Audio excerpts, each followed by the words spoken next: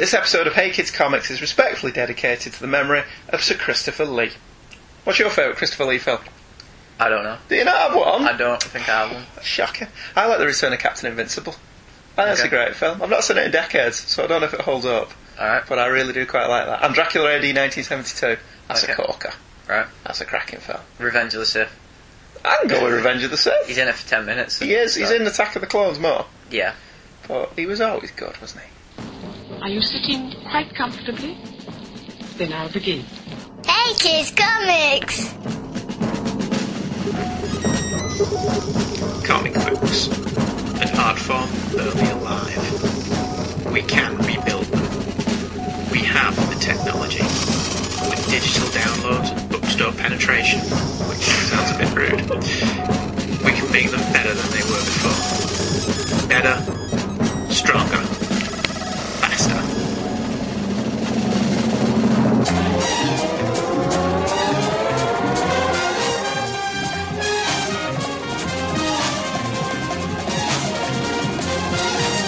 Hey Kids Comics! And here are your hosts, Andrew and Michael Leyland. Hello, everybody. Hello, everyone. And welcome to the show. Our show. This show. This show. This week, we have a special treat. They're all special treats. Are they? I think they're all special treats. Do you not think they're all special treats? If they're all special treats, then none of them are special. But we only release one show per week. Surely we are allowed to be special every single week. We are special. Yeah? Very special. I'm special. You're special. This is special. We're all special. Okay. And when everything's special... No, everything's special? Everything's special. Yeah. Everything is awesome. Should we just do a show? I think we should. Have we done anything interesting this week? No. No, I don't think I've even watched that. I've been watching The Office on Netflix. Have you been watching The Office on my Netflix? I have. Because last night I started watching an episode and then I got halfway through it. I watched this one last week because you're a season behind me. I think I'm 2 seasons behind you. No, I'm in the middle of season 3 and you were watching the Halloween episode from season 2. No, I wasn't. Well, you're not. I was watching season 1. Maybe that's from season 1 then. Yeah. Anyway, I was just working, so I had it on in the background. It's good. The Office is funny. Early ones are funny anyway.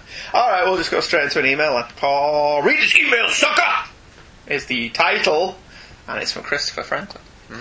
Jive Leylands. I like that. Jive Leylands, you know I put in.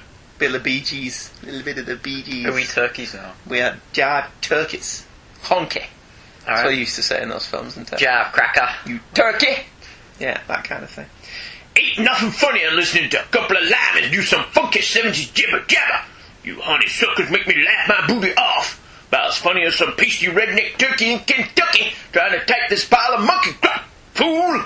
He didn't write fool at the end, Chris didn't, but it seemed appropriate to add the word fool. I ain't getting on no plane, sucker.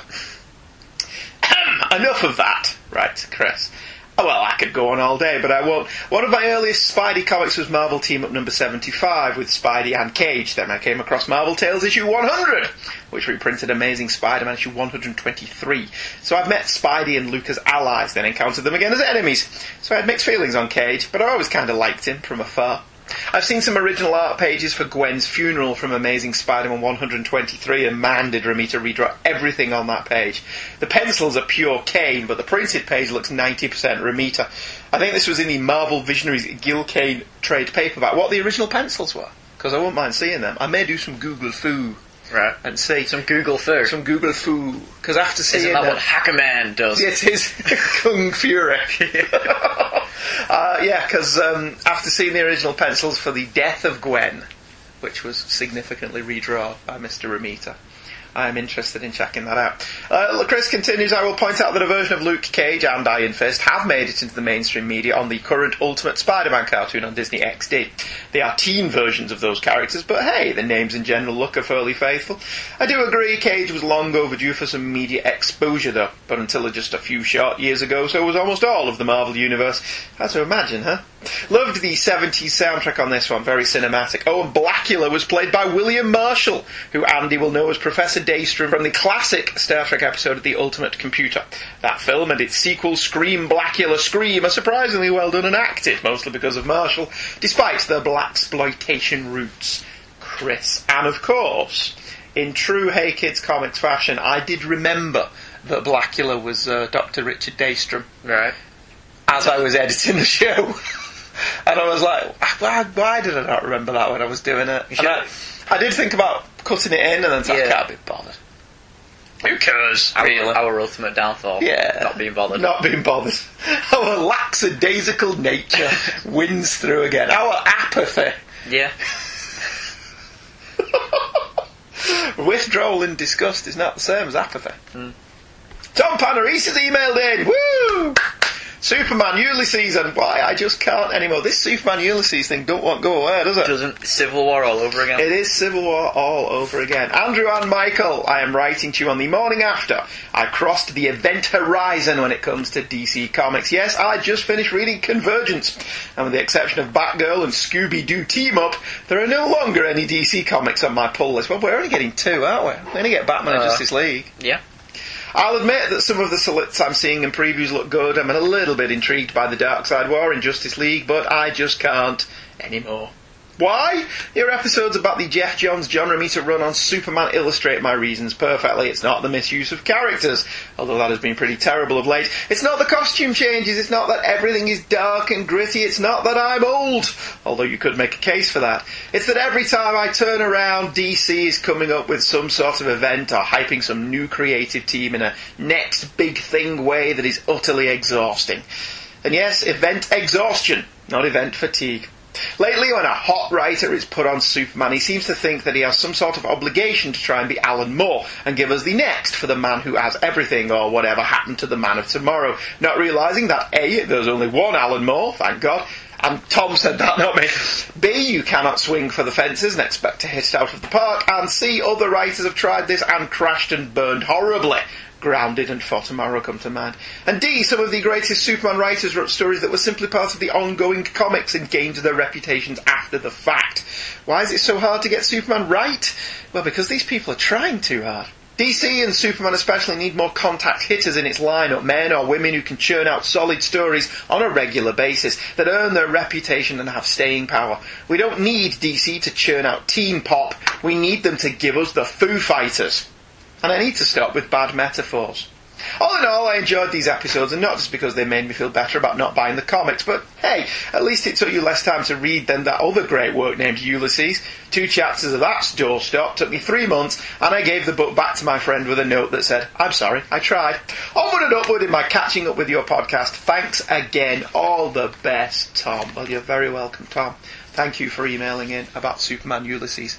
It does seem to be the show that everybody emailed in about. Yep. Including Matthew Guy, who has emailed in about Superman Ulysses. Jones Romita Jr. made this lifelong Superman fan disappointed. Hello, Andrew and Michael. Superman 32 and 39 provided a slightly burly above average story from Jeff Johns.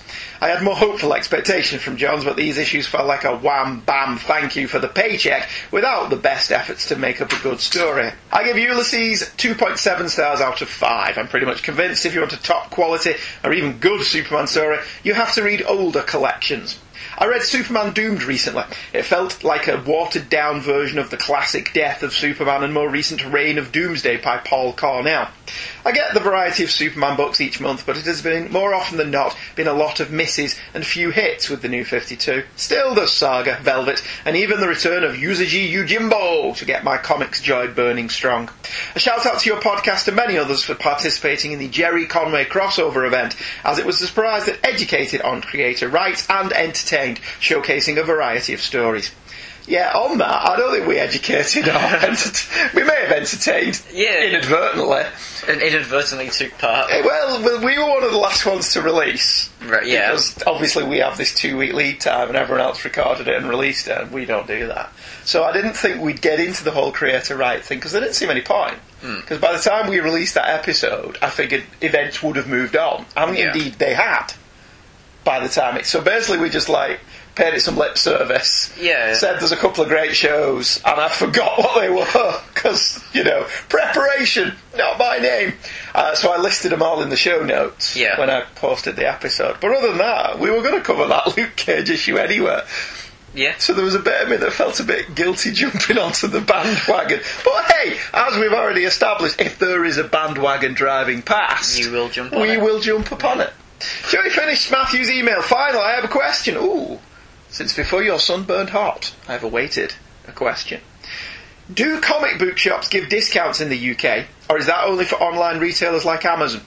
I don't know any comic book shops that give discounts, but I don't order my comics from comic shop. Well, I do, but I don't think I get they it do. online. Do discount. I don't. They don't do that. Oh, don't it, 30 dirty purple kittens. we don't think Planet's we don't think that- cheaper. Forbidden isn't it? Planet is cheaper than Travelling Man on an issue per issue basis, and Forbidden Planet seems to have trade sales more often than anyone else. Like they had loads of essentials this week for $6.99, Right. and it was like, ooh, but they didn't have any I wanted, which was a shame. Otherwise, I would have picked some up.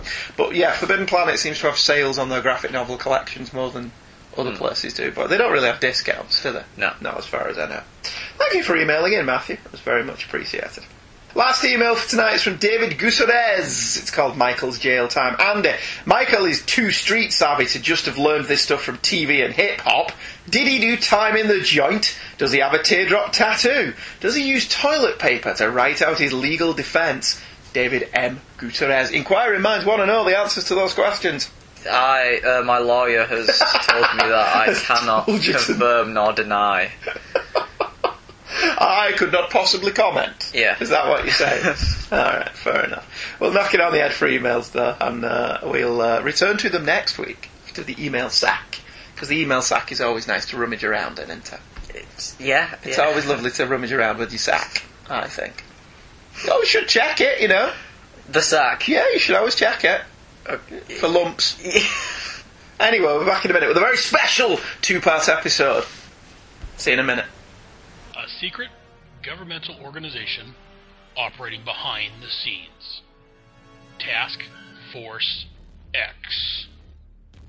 Task Force X is an off-the-books government strike team made up of convicts with no hope for release, serving as expendable agents for impossible missions. Succeed, and I'll shave time off your sentences. If we don't. You'll be dead. Any other stupid questions? The Suicide Squad, ran by Amanda Waller. I'm Amanda Waller. I'm here to indoctrinate you convicts into our special forces. And there's Checkmate, ran by Harry Stein. This is the tales of DC Comics, Suicide Squad, and Checkmate. Mostly monthly from Headspeaks. Available on iTunes under Task Force X and under Headcasts over at headspeaks.com. We can also be found on Facebook and Google Plus under Task Force X. Task Force X. Check it out, or you'll answer to the wall. Nobody screws the wall! The Black Costume Saga is one of the most notable entries into the life of one Peter Parker, for any number of reasons. For one, changing an iconic outfit for a character known around the world was pretty unheard of at that point, the early 1980s. Sherlock Holmes is known for his deerstalker, Mickey Mouse by his red breeches, and Superman by his flowing crimson cape. Changing a brand as to be almost unrecognisable was tantamount to commercial suicide. The closest we'd had in recent memory at that time was Batman adopting a yellow oval. Secondly, Steve Ditko's design for Spider-Man is one of the most recognisable and effective in comics history. It's a striking colour scheme, scarlet and dark blue, or scarlet and black if we adopt Ditko's original intent, with that embossed web pattern and intriguing underarm webbing. The most interesting design choice, though, is the mask. Traditionally, superheroes wore domino masks, a sliver of black over the eyes that still allowed their beaming and friendly faces to be seen by all. Other times, they wore a cowl that still allowed their eyes and sturdy chin to be on display to enhance their friendliness and appeal. That is, of course, if they wore a mask at all, with characters like Superman and the Fantastic Four eschewing them completely. Spider-Man wore a full face mask with no eye slits or cheery grin or square jaw. He was, to put it mildly, quite creepy. To throw that instant brand recognition away was madness. And yet, in the 1980s, Marvel Comics was in one of their most fertile and creative periods, with seemingly nothing off limits. To that end, when writer Jim Shooter was looking at ways that his 12-issue magnum opus limited series Marvel's Superheroes The Secret Wars could be different and exciting, he recalled a suggestion from a reader. Randy Schueller had written in earlier that year with ideas for a new costume for Spider-Man. Schueller's pitch involved Reed Richards and Janet Van Dyne in some capacity, and his design idea was for a black costume with a red spider on the front. Schueller, who was paid $220 for the idea, even had a story conference with Tom DeFalco, although his ideas ultimately weren't used. Shooter was still keen, though. He wanted Secret Wars to have some impact on the regular Marvel line beyond being a 12-issue commercial for action figures. Shooter decided that this would be the impact on the Spider-Man comics Secret Wars would have.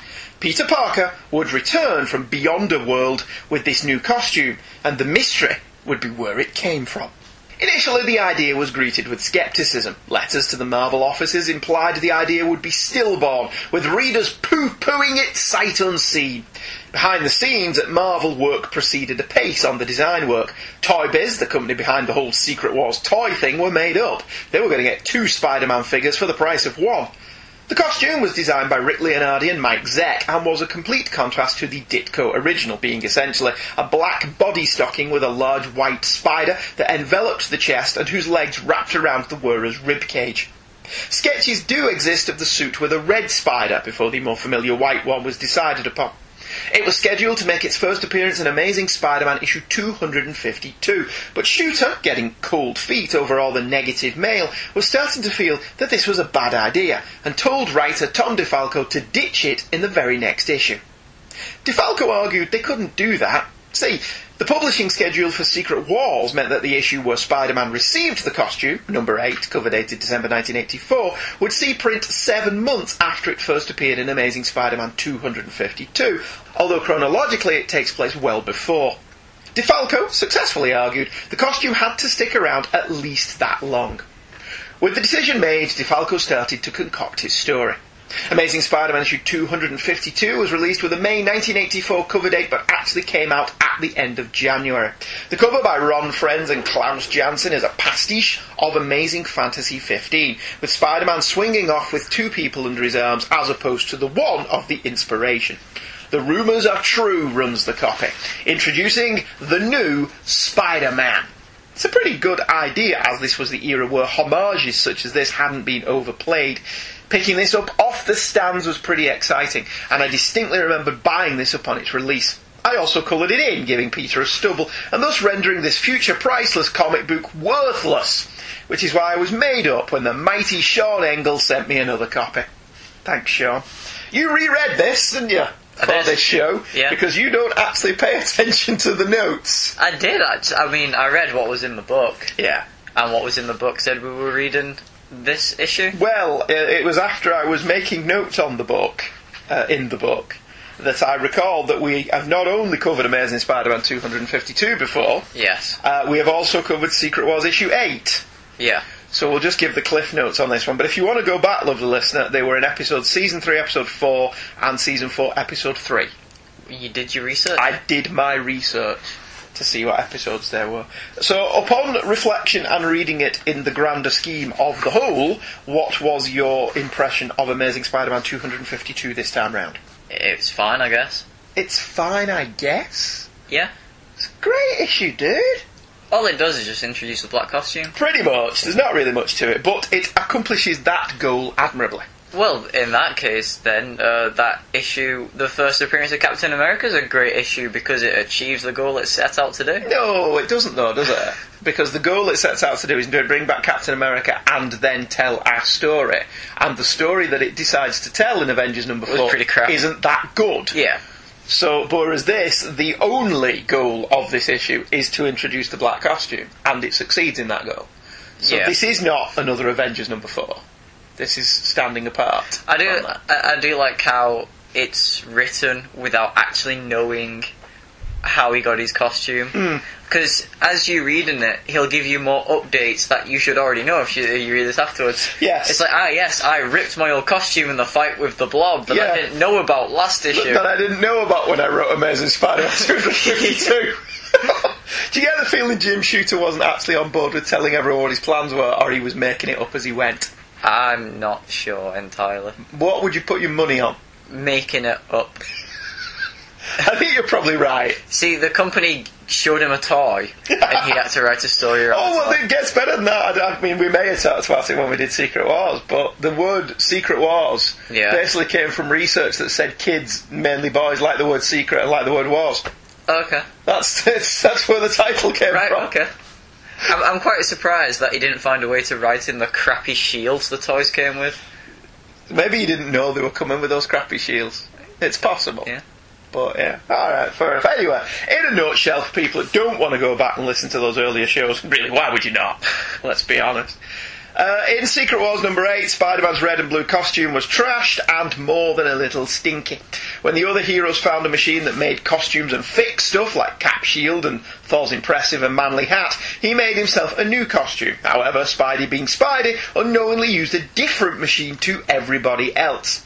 Following the conclusion of the Secret Wars, Spider-Man returned to New York in his natty new duds. The costume generates its own webbing and can flow off Peter's body like unto a thing alive. It can also mimic whatever clothes Peter can visualise. Peter celebrates by returning home, celebrating life. So basically, Amazing Spider-Man 252 is kind of like the equivalent of Trainspotting. Choose life. Choose a big f***ing television. It's shite being Scottish!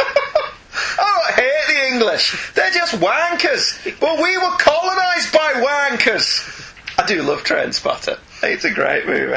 But we're not a Trainspotting. Although, before you go, we should do a Palace of Glitter and Delights on Trainspotting. Okay. You and me.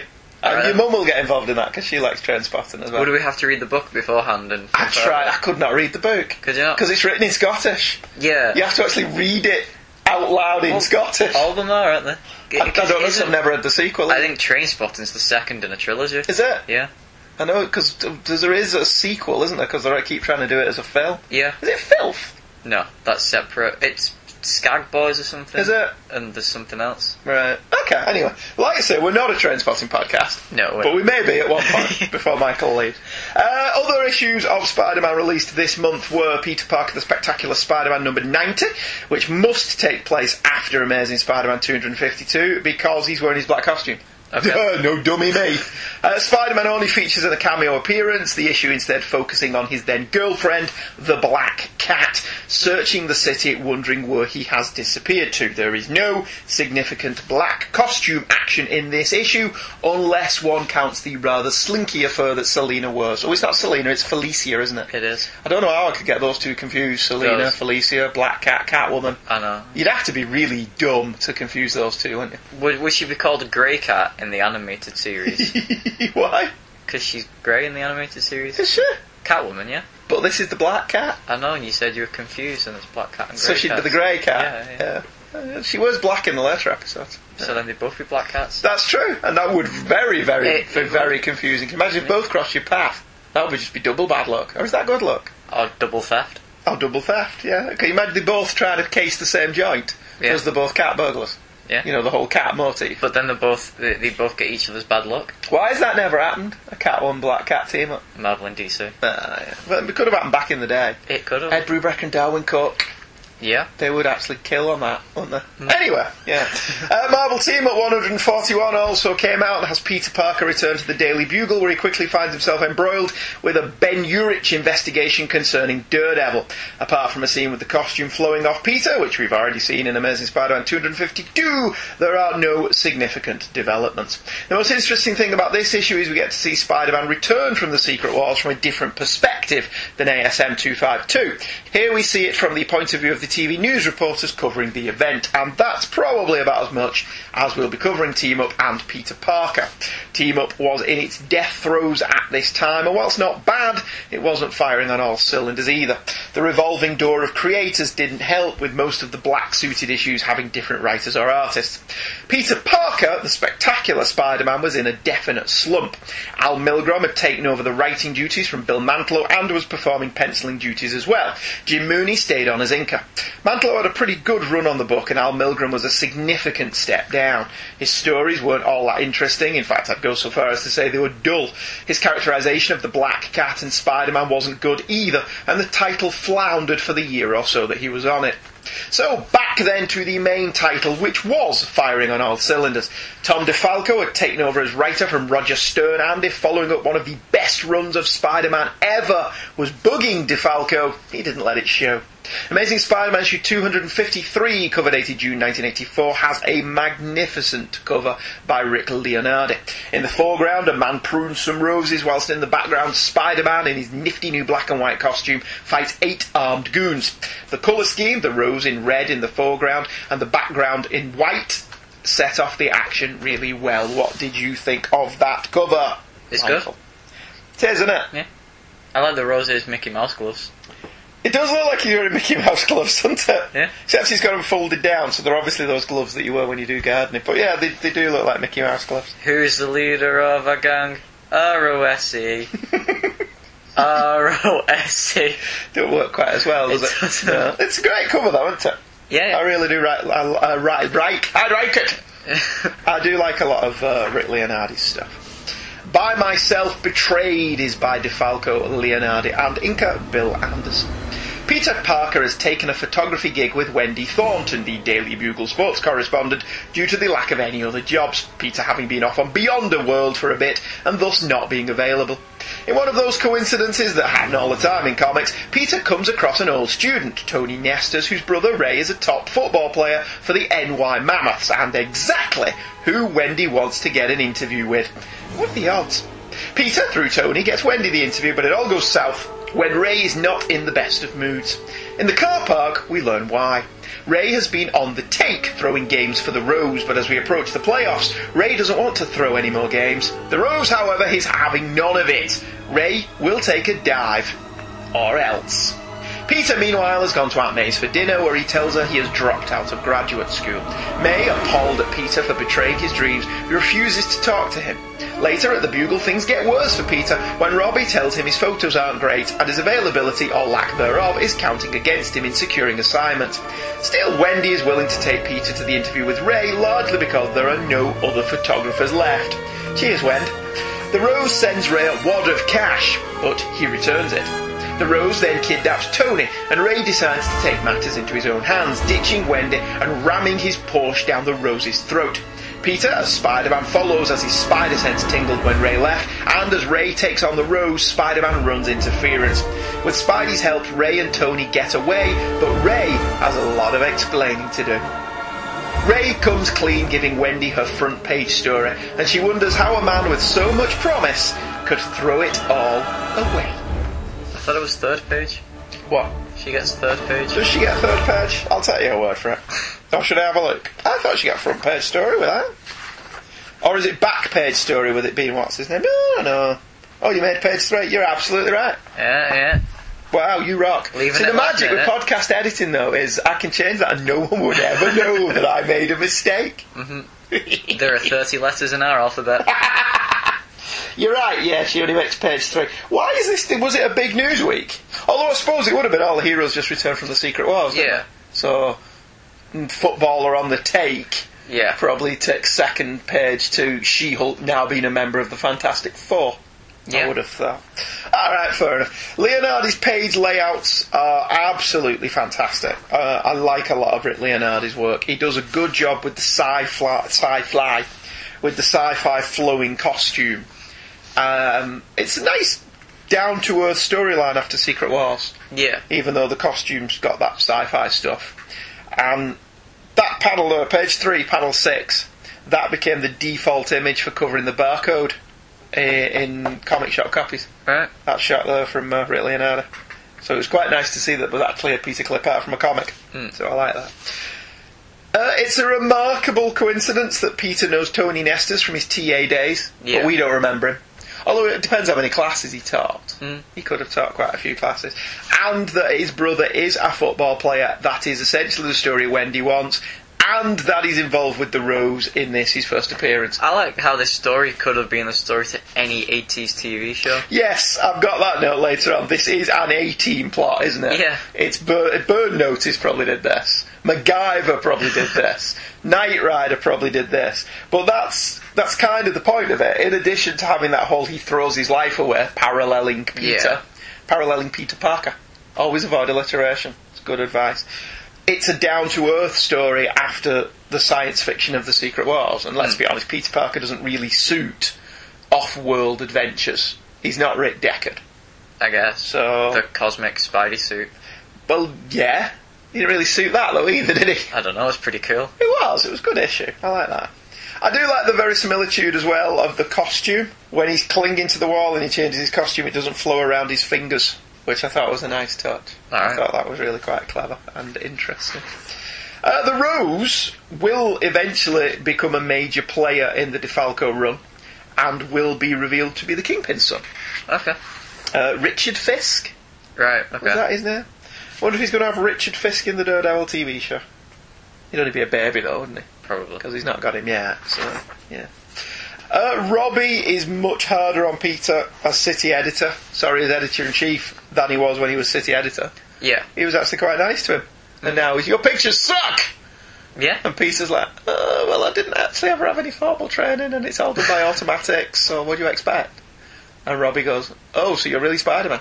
And this confirms our belief that Robbie knows that he's Spider-Man. Yeah. If Peter Parker's freelance, though, does it really matter if there are no assignments? Because he doesn't work for the Bugle. I know, but it matters from his point of view, because he needs money. Yeah, okay. Why does he not just go over to the Daily Globe again? Why does he always work for the Daily Bugle? Yeah. He's got contacts at the Daily Globe. Go and work for them. As a freelancer, he can work for anyone he wants. This is something that did always bug me. He did eventually go and work for the Daily Globe under Barney Bushkin and got paid better, but then the Globe got closed down when it was discovered that their editor was up to something that he shouldn't be. But there must be other newspapers in New York that he could go and freelance for. Yeah. And nowadays there's websites and stuff, isn't there? But not back then. No, not back then, but there will have been other newspapers.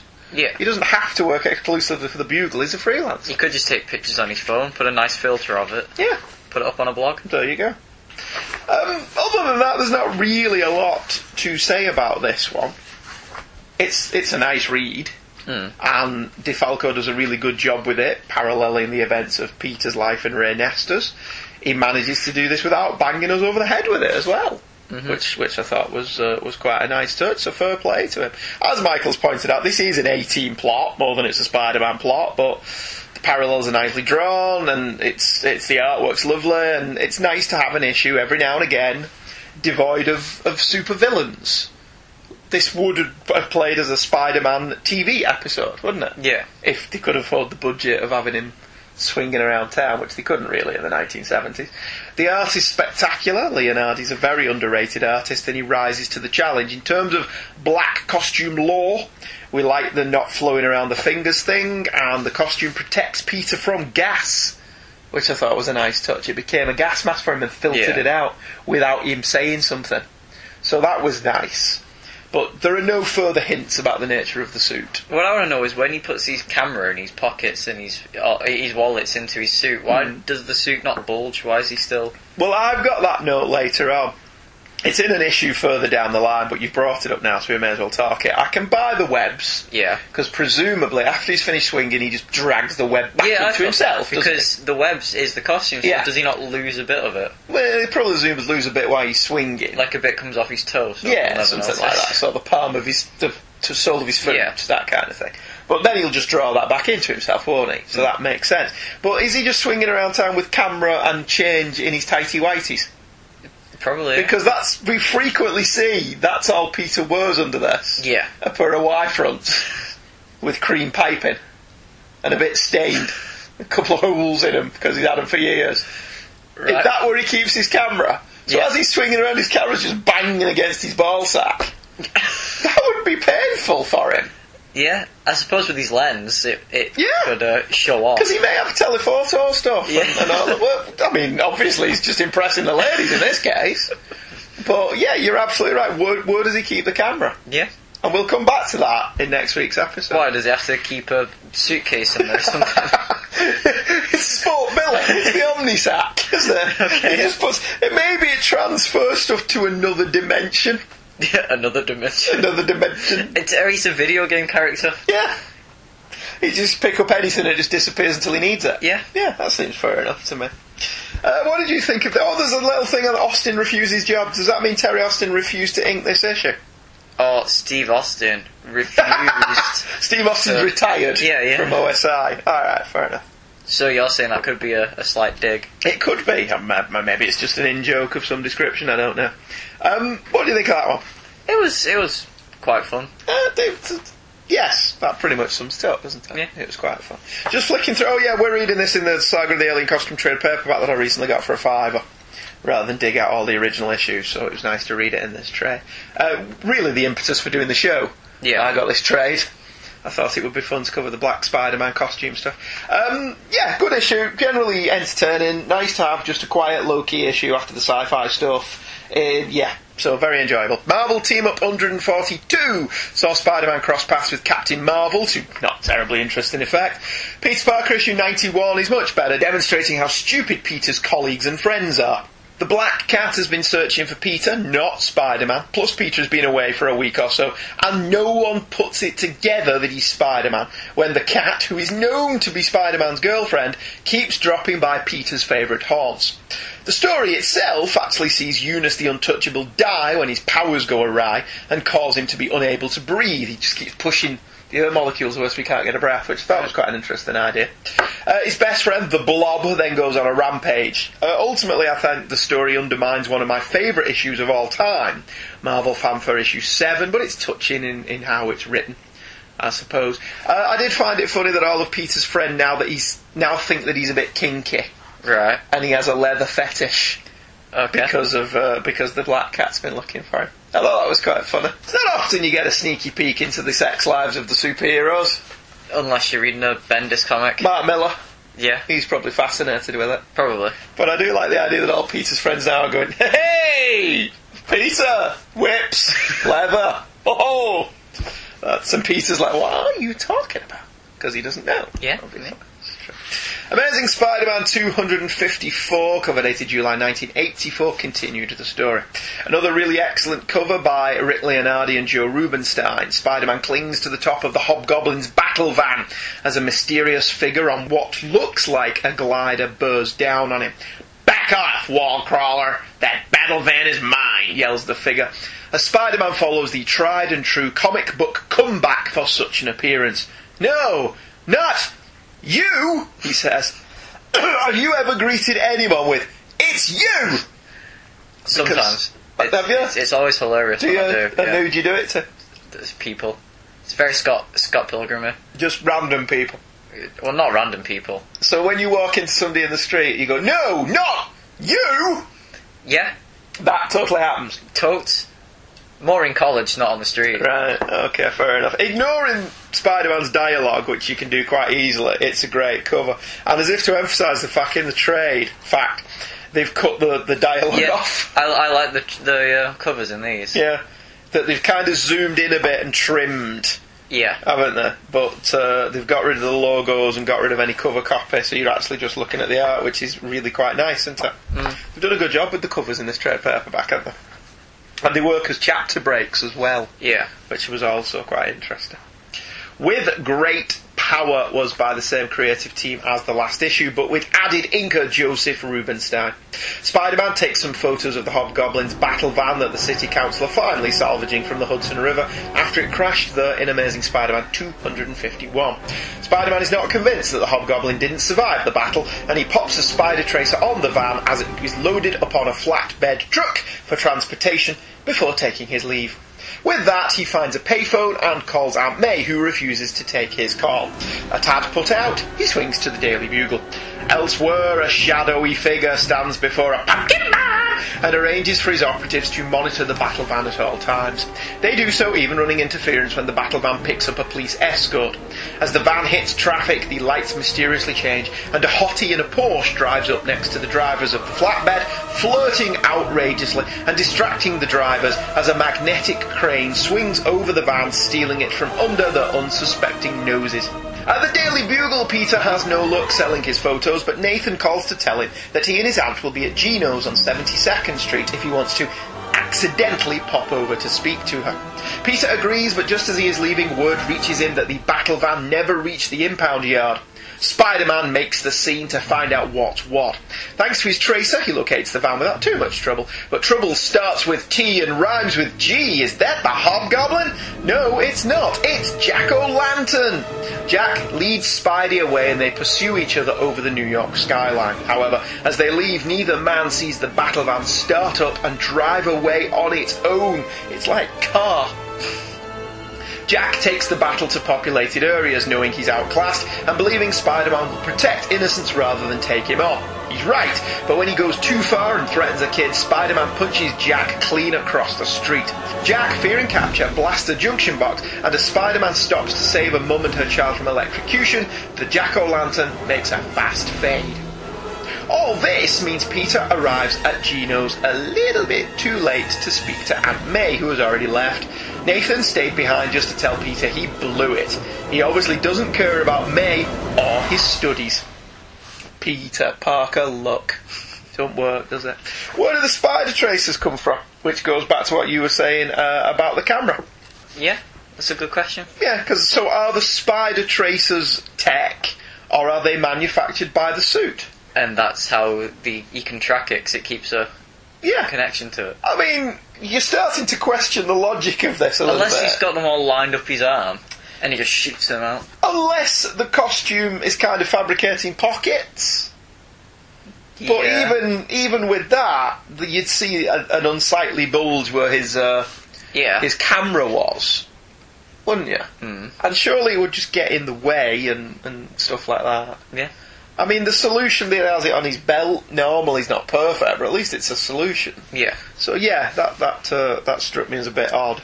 Unless again he's just wandering around with all these spider tracers in his undercrackers, jingling around as he walks. Spider tracker cut. With the cover and the panel on page 3, DeFalco is really setting up that the Hobgoblin has returned, although it's doubtful they'll keep him in the shadows this long if it was really him. The reader is aware of this now, but as a 12-year-old, I wanted it to be the Hobgoblin. Did you? Yeah, because it's hard to imagine now, but the Hobgoblin stuff, as originally presented by Roger Stern and then Tom DeFalco, this was edge-of-the-seat stuff. Mm. Who the Hobgoblin was, it was a big mystery. It was really fun. And then they botched it. Right, okay. Completely and totally. And then Roger Stern came back and saved it slightly. Right. In Hobgoblin Lives. Okay. Chris Franklin suggested we do the saga of the Hobgoblin. Right. And I've strongly considered it. But we'll see how it goes as we barrel down to the finish line. So if you go September 1st, we've only got 14 left. Oh, yeah. Only 14 episodes. Let's make everyone mediocre.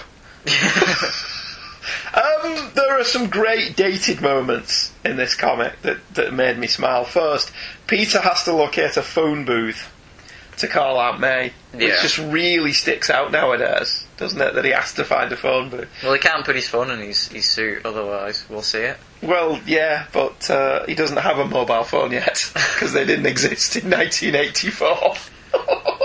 Is that weird to you now? No. In this era where everyone has a mobile phone? Because it is one of those things. I watch a lot of old TV because I like old TV. But you're watching stuff like Starsky and Hutch or Magnum or whatever now, or The Professionals the other day on ITV4, and you're watching a lot of it now going, this wouldn't happen now because of mobile phones. True. They would have to come up with another way of making this dramatic, because it's very rare that you can cut people off. They just get around that with no connection now. Yeah, or battery dead or whatever. Yeah. But you never see people on TV recharge the phones. Yeah. So that would explain why the battery's always dying. Yeah. Numpties. That is that's becoming just as big a cliche though, isn't it? No signal. Anyway, the other moment, the distraction to get the police to stop escorting the van, is a roller skating black man with a beatbox on his shoulder. Yeah. Which is just a massive 80s cliche on so many levels. And it just amused me because of its clichéness. The third, Nathan's excuse that he gives Aunt May for calling Peter is that he's phoning the speaking clock. Oh, yeah. Do we still have the speaking clock? We do. Do we? Yeah. I can't remember last time I phoned the speaking clock. David Gorman spoke about it. Oh, on... yeah. What was it called?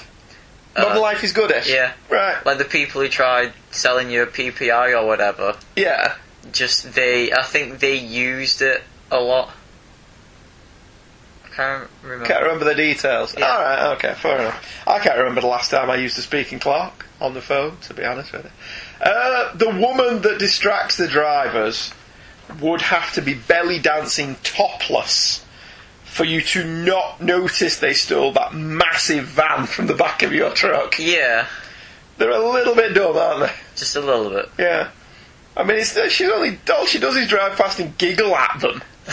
It's not like she's doing some kind of real distraction technique. Maybe he's just pretty thirsty. So, milk. Lunch. Tom DeFalco makes an appearance on page 9. Oh, okay. That would be Tom DeFalco, though. And he even calls him Mr. Falcone. Right. So it's kind of obvious that that's Tom DeFalco. Some excellent art on page 12. Spider-Man shines the spider signal on the hoodlums. The colouring's really good, giving off a pink glow rather than usual red, which it looks really good on the black and white costume. Yeah. So the colouring's really nice. I like the page before it, when Peter and what's-his-face are just... Wendy. They're wearing the same coloured clothes, just alternated. Yeah, so, well, Peter's got a jacket on, but I see your point. He's got a blue jacket on, she's got blue pants on. He's got red pants on, she's got a red top on. Yeah, they've got that kind of tight, pinched waist that was popular in the 80s. He wears some pretty dodgy clothes in these comics compared to today. Let's just ignore the fact that he's got no phone. He's wearing some dodgy stuff in a lot of it. It's the 80s. I mean, Peter Parker's fashion sense was always... You know, he wears a Nuru jacket in the 70s. Yeah. You know, one of them with the tassels on. He totally has one of them coats. Which is so amusing to me now when we read it. Peter Parker fashion template. Mm-hmm. Although he's more fashionable now than he was in the 60s. Yeah. With his button-down tops and his vests. What did he have on? Tank tops. His jumpers as well. Yeah, so he's a little bit more fashionable. But yeah, that does date the comic a little bit. Yeah. The fashion choices that he makes. Some excellent writing, once again, by DeFalco. Spider-Man isn't dumb. And he knows full well that Jack-o'-lantern is luring him away from the van. But given that he's got a spider tracer on it, he's not really too bothered and decides to take Jack on. As usual, DeFalco lays the problems on for Peter a little bit thick. May wondering about Peter's sense of responsibility to his studies as he's tackling costume criminals. But it's a nice touch that May knew Nathan was calling Peter. Yeah. And one of the things I did like about DeFalco's early run on the stuff, he doesn't play any of the characters as dumb. They sometimes do stupid things. Yeah. And sometimes events happen in the story that make them look a little bit daft. But they're never portrayed as actually being dumb. Which I quite like. G.I. Joe dolls and Hey Kids. There's a banner there saying Hey Kids. Just behind there it says Comics, the live show. And we will be doing autographs in the foyer at 2 o'clock. That's what that banner says. Will we? Yeah. Are we famous in the 80s? In the 80s, yeah, I was totally famous and you didn't exist. Yeah. So, page 80. Go back and look, lovely listener. Time travel. Time travel is what it's all about. Jack-o'-lantern's a great villain.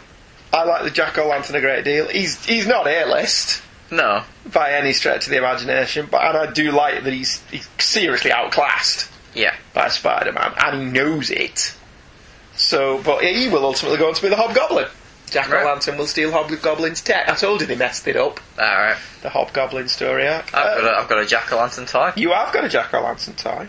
Bought for you by Kath, who I used to work with when we just had Adam. Yeah.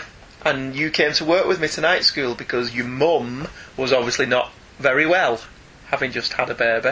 So you had to come to night school with me, and she took you out and took you to Asda and bought you a Jack-o'-lantern toy. Because she said, what toy do you want? And she's Spider-Man. So you bought your Jack-o'-lantern.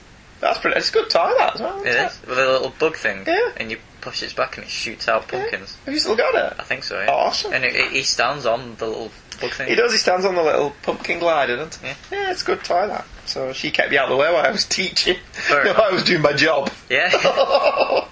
Another great issue, albeit light on black costume information character-wise. This is top-notch stuff, though.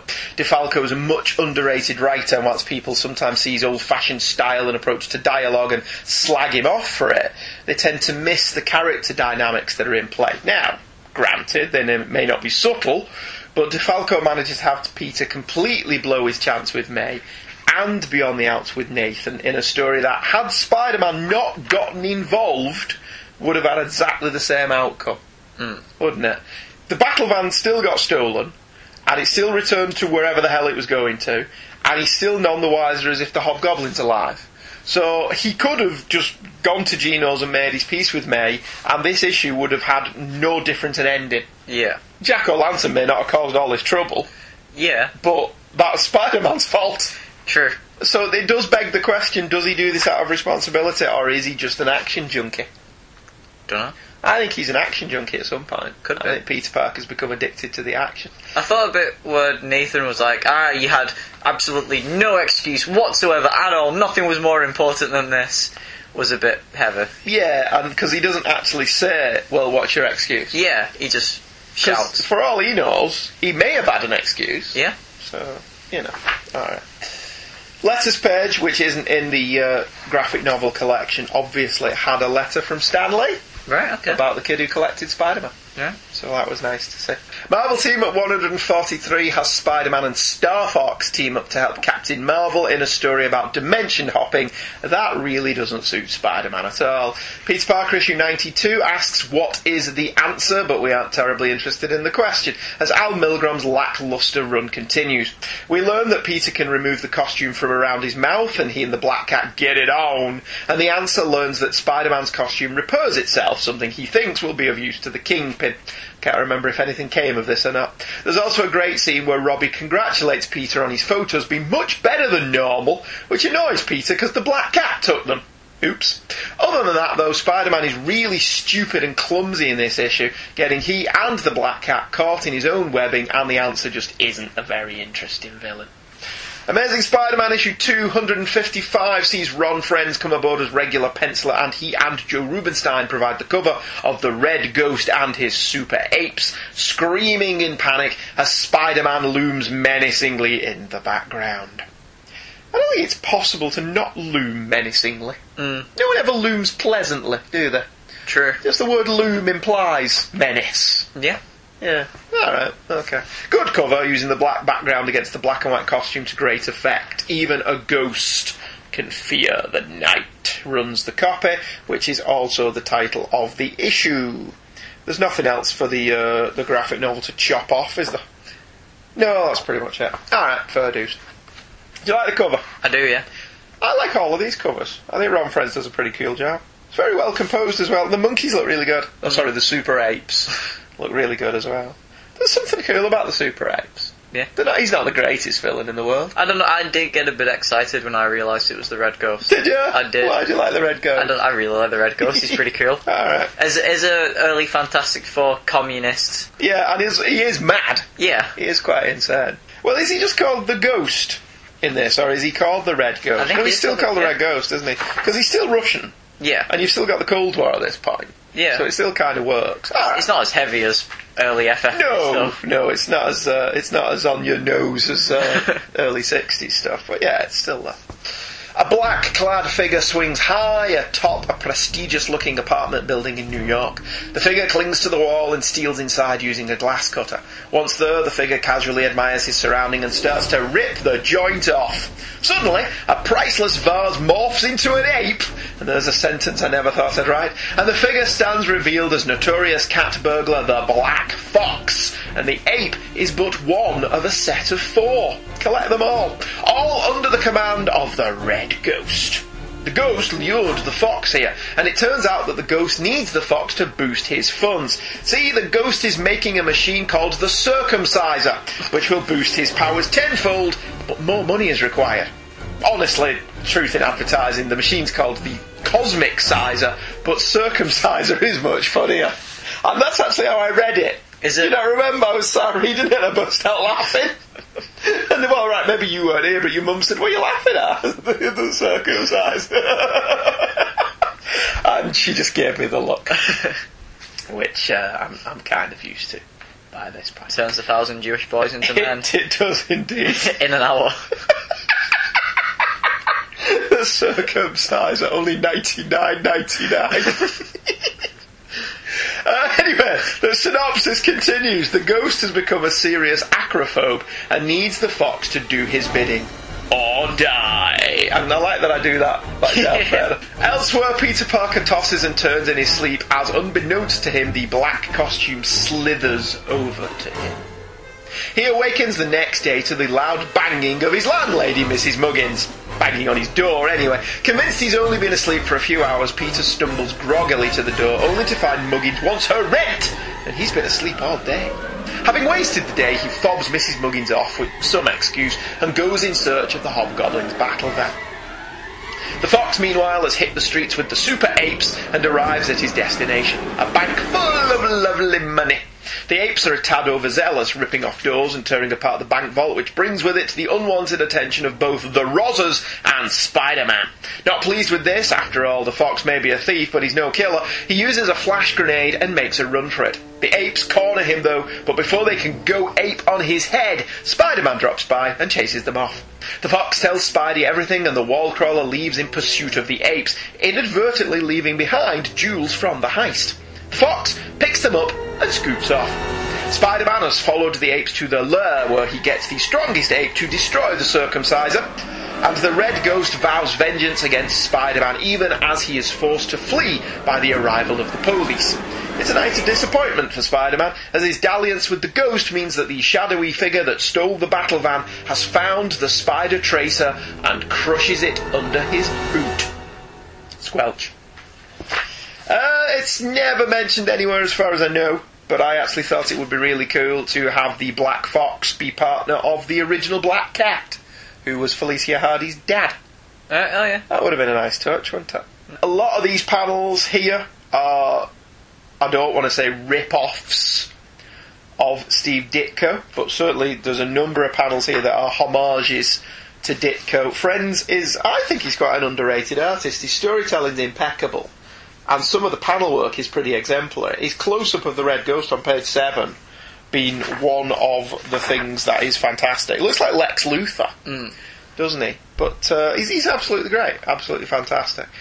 The entire opening sequence, though, Friends plays fair with the reader, and as such, even though the scripting leads us to believe that it's Spider-Man robbing this apartment, it's quite obvious from the art that it isn't. Yeah. Because there's no cheating that there's a white spider on the costume, is there? So, you know. Unlike that issue of Batman we did. Yeah, that's Superman. Yeah. Where Superman has his hair messed up so it looks like he's got bat horns. Yeah. And you're like, really? Clark normally has his hair perfectly combed, but this week he's got bat horns. Alright, fair enough. Good opening. Yeah. Though, I did like the opening. Spider-Man having to wash the costume makes no sense. Granted, Peter mentions that this is purely an affectation, so why is he bothering?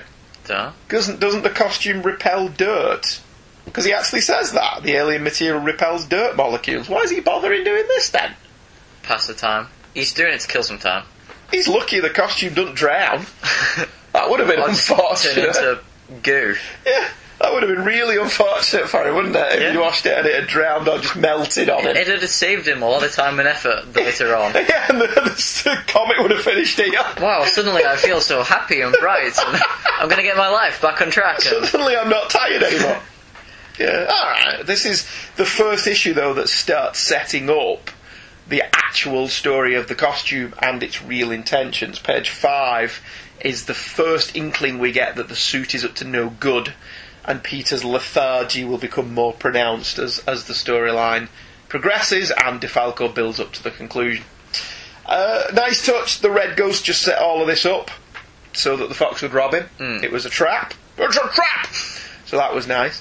And one of the main criticisms of superhero comics is that superheroes are just reactive rather than proactive, and this is very much the case. Yeah. In this particular story, Spider-Man just blunders into this adventure by pure chance, doesn't he? There's no other way he would have fallen into this. I mean, he was being proactive originally in trying to locate the battle van, and this is one of the genius things of the Marvel Shared Word concept, in that the Red Ghost is not really a Spider-Man villain, although they have met before most recently in Amazing Spider-Man 223 from December 1981. But you don't think Red Ghost and think of Spider-Man, do you? No. You think of the Fantastic Four more than anything. I do like how much the grey fox, the black fox, very good. He doesn't mix well with the apes. They're very loud and heavy, and he's really quiet, and he's just so out of place. Yeah, it is. It's a nice touch as well that he's like, I don't even want to be here. Yeah. And that he's trying to be all stealthy and they just rip the door off. You know, ape will not kill ape, but they don't really have a problem killing the black fox, apparently. Unusually, for a Spider-Man story, all the villains get away in this issue. Yeah. Which is a far cry from the 50s and 60s Comics Code guideline that villains had to receive their comeuppance at the end of the story. Everyone gets away. The Red Ghost gets away, the apes get away, the Black Fox gets away. Spider-Man doesn't stop anything here. He's quite useless, really, isn't he? He is, yeah. In this sequence. Ever since he got this black suit, nothing but bad. Nothing but bad luck befalls young Peter Parker ever since he got the black suit. That's very true. Friends is very much the spiritual successor to Ditko in his layouts and compositions, in the same way that Romita Jr. was the spiritual successor to his father. He even, in what I thought was an absolutely fantastic touch, brings back the spider's web on the splash page starting with the next issue. Oh, yeah. I love that. I love that they bring that back, which is really good. I thought this was a really good issue. I thought this was really fun. It was action-packed, and DeFalco manages to start seeding the black costume. Friends makes a great debut as regular artist. There's a lot of repeated information regarding recent subplots, but it's not got tiresome yet. It will, right? Okay. As we go along. But it was a good one. I liked it. What did you think? I quite liked it. Yeah, I like the Red Ghost. So yeah, they're all solid superhero stories, aren't they? Yeah, they're not. I don't think any of this is like 5-star material.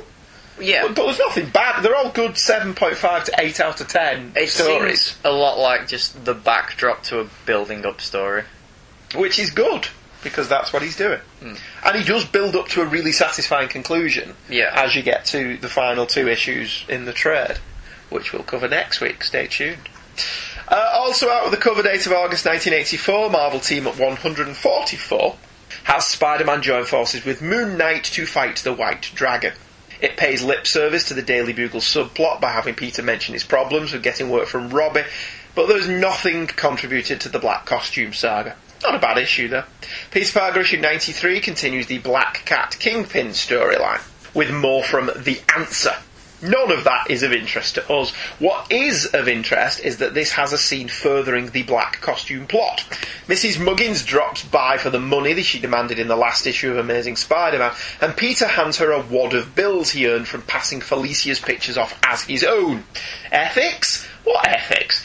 While stood in the doorway, she catches a glimpse of a black-garbed person in Peter's bedroom. She immediately jumps to the conclusion that it's the Black Cat, who she's seen around here before, and accuses Peter of being up to all manner of kinky shenanigans. Peter shoos Mrs. M away before entering the bedroom, prepared to give Felicia a piece of his mind, and probably something else as well, but there's nothing there except the black costume.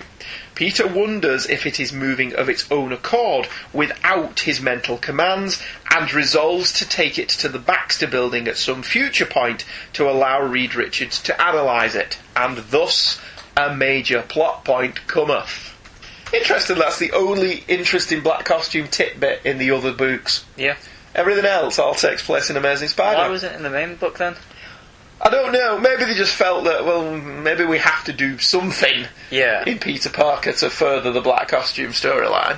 But no, for the most part, there is absolutely nothing of import in any of those stories.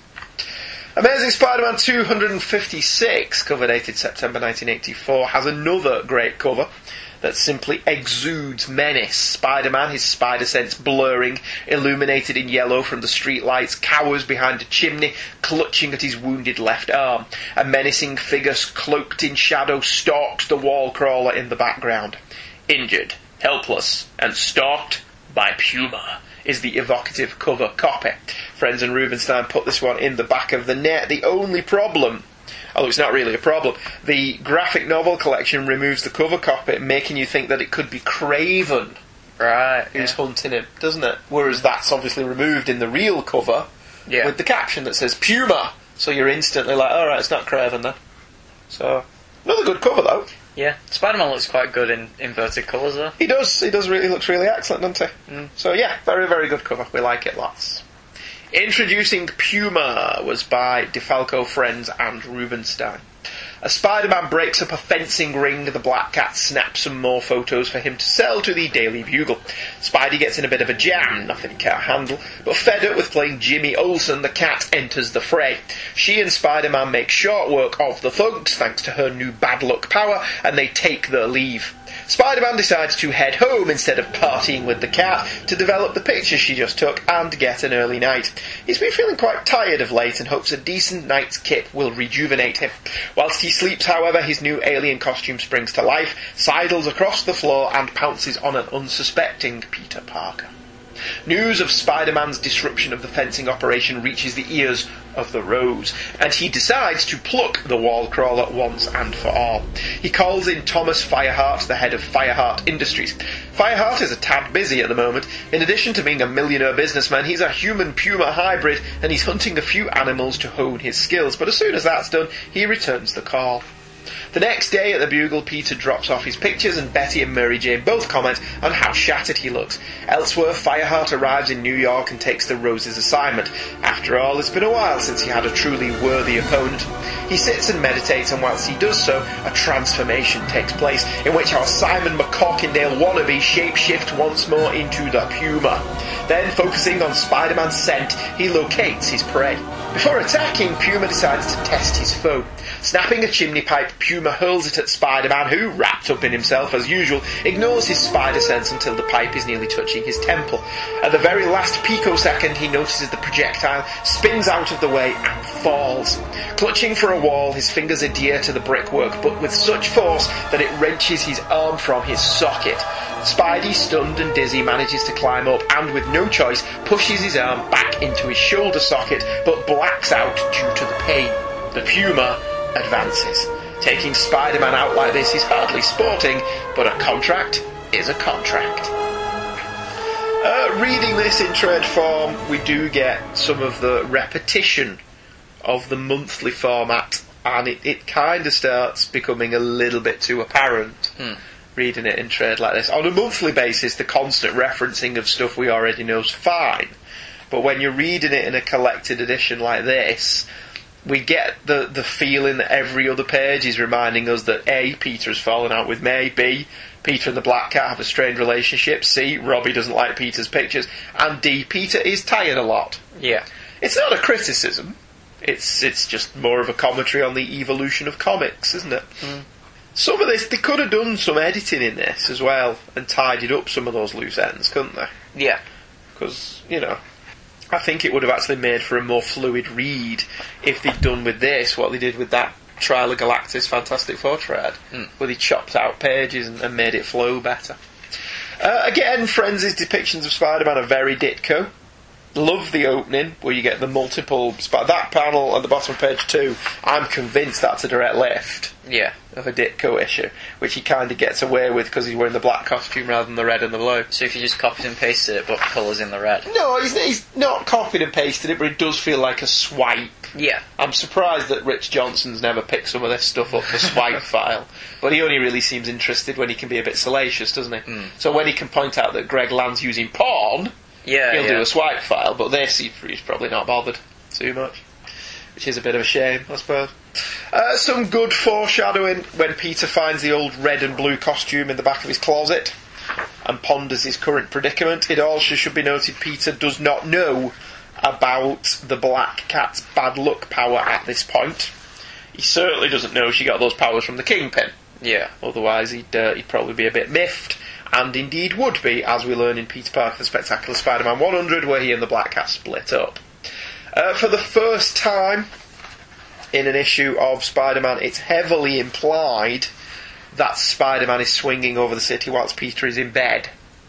So that's a little interesting nugget of subplottery. And something that made me laugh unintentionally, which I get that quite a lot in some of these comics. Puma's PA is named Jenna Taylor. Okay. Did you not get that? Yeah. Oh, I'm such a child. But I'm sorry, it made me laugh. Especially seeing it in print. Yeah. It's like, how can you see that in print and not go, wait a minute, let's change her surname to Smith. Because it wouldn't have mattered in the grand scheme of things, would it? But, alright, fair enough. Again, the days before phones, Tom DeFalco would have had to come up with 4 more pages of story, as the Puma would just simply have called Puma's mobile. The Rose would have just called Puma's mobile, wouldn't he? Rendering these 4 pages moot. Yeah. Because you wouldn't need it, but, you know. The Puma's quite... I don't know. I didn't think he was all that great. He's not, and is then he? He turns from Puma to human, and the badass scar he's got just disappears. He's not that great of a character, the Puma. I think it's one of the things... One of the reasons I don't think he ever really took off as a character. He's not interesting. He is craven, but not. Yeah, he's craven with a dash of Bruce Wayne. Yeah. I mean, his background is hinted at, so there's some potential there. But there's not really a lot to get excited about in this, his first appearance, is there? No. He's basically just another guy out hunting Spider-Man. I guess it does say introducing Puma, so it does a decent job. Well, it introduces him. Yeah. So, alright. Does what it says on the tin. So doesn't really do a good job. Yeah, and he's very Manimal. Yeah. Which was... This is 1984. When was Manimal? Does Manimal...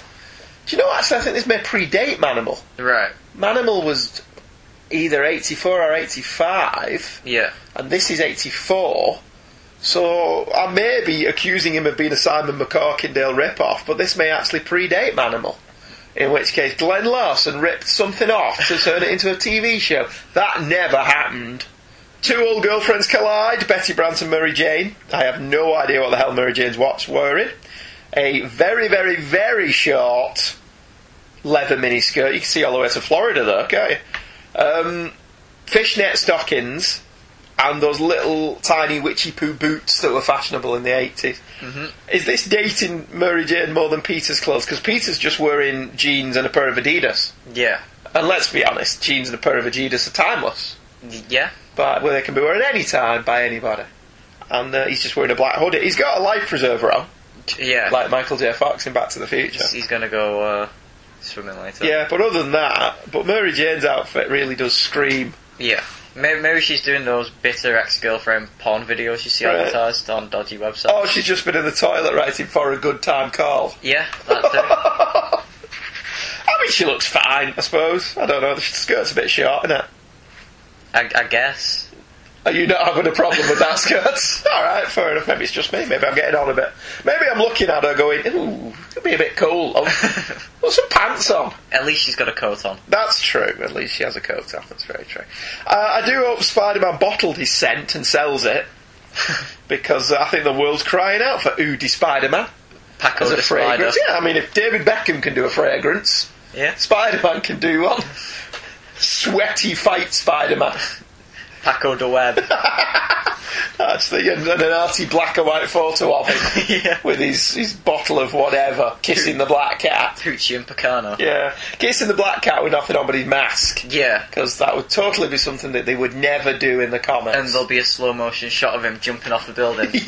And then he'll be jumping into an ocean, but then he's off a building again. Yeah, it's some pretentious black and white advert. Yeah. Yeah. Fear, cold, wind, Paco the Spider. That totally works. Yeah. Yeah, alright, fair enough. Go on, I'm having fun here. You could go on with the mock Spider-Man commercials. Spider-Man seems very stupid ignoring his spider sense, because it's clearly blurring away. Yeah. And he's like, you know... Maybe he really is very tired. And he's having one of his Peter Parker-esque moments of self-reflection. Yeah. So... Self-loathing makes you forget Self-loathing makes you ignore your spider sense, yeah. The arm socket thing was relatively new when this was done, but by the time of the Lethal Weapon films, Mel Gibson's just snapping it in and out at will with barely a problem. Doesn't he do it to just get out of a straitjacket or something? I don't know. Because Thingio does it in John Wick. Yeah. Mockingbird from Agents of S.H.I.E.L.D. snaps her thumb out of its socket to get out of something, and then just snaps it back in. Yeah. And you're like, oh, it's that easy, is it? And by the time you get to the TV show Modern Family, Gloria can apparently do it without bothering. Oh, look, I can snap my socket out. Oh, look, I can snap my arm back in. So apparently Spider-Man's a big wuss. Yeah. for passing out here. That grosses me out, the dislocation thing. It is quite an effective series of panels.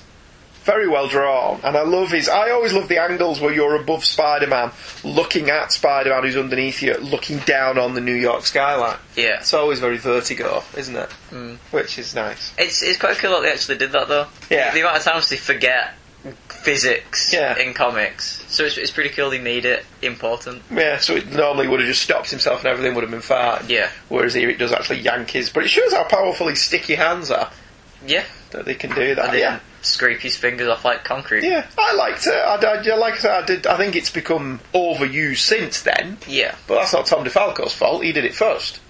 Okay. He was doing it before the Lethal Weapon movies, so, fair enough. Like Michael said, I agree entirely. It's a good issue, but it's not a great issue. Puma's not that interesting. The most dangerous game aspect of him is intriguing. But like you say, he's just a knockoff of Craven, really. His background's hinted at, but there's not really a lot of interest here. In other respects, this is quite slight, barely moving the story of the black costume along, and all the subplots just kind of spin in place without any advancement, really. I mean, it does all start ramping up with the next issue. Right, okay. What did you think of that one? That last issue? Yeah, just part one of Puma. It was fine enough, I guess. Yeah, Puma wasn't that interesting to justify 2 parts, though. True.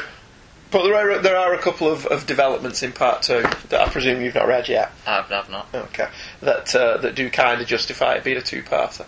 But yeah, Puma... I don't think Puma ever really became anything. He becomes a major, minor supporting character when he buys the Daily Bugle. Does it? Yeah, but other than that, no, nobody ever really did anything. We will leave there, though, with part 2, with a big cliffhanger ending. How's Spider-Man going to get out of this one? Hey? Wow, we may not have a show next week if he doesn't survive. Well, do you really think he won't? Yeah, we'll just have to go on to doing the post-crisis stuff that we're doing next, and just next week's no episode. Yeah. Yeah, we'll call it a day, then. Next time on an all-new episode, part 2 of our look at the original black costume storyline, and then I've just spoiled what we're doing after that.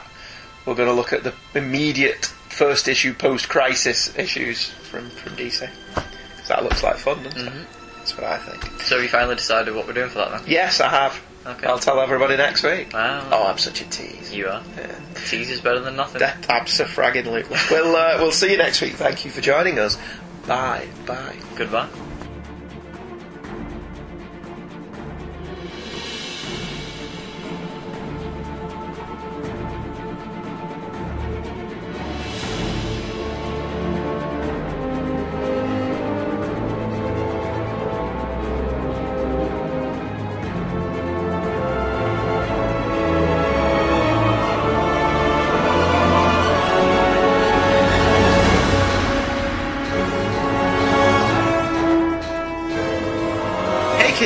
is a The Devil Will Find Work for Idle Hands to Do production. The music and sound clips used in the show are copyright their respective copyright holders and are used for review and illustrative purposes only, and no infringement is intended, so don't send your phalanx of highly paid lawyers after us, as we have no money. Certainly this show has not turned into a lucrative revenue stream, as no money is made from this either, which vexes us. The opinions of Michael and Andrew expressed in the show are the opinions of Michael and Andrew and no one else. They own them, cherish them, and look after them, but are probably not to be taken too seriously. New episodes drop every Thursday at twotruefreaks.com, and Hey Kids Comics is a part of the Two True Freaks internet radio network, and we can be emailed directly at heykidscomics@virginmedia.com. We can also be friended on Facebook by using Hey Kids, all one word, as the first name, and Comics as the surname. We do hope you enjoyed this episode of Hey Kids Comics.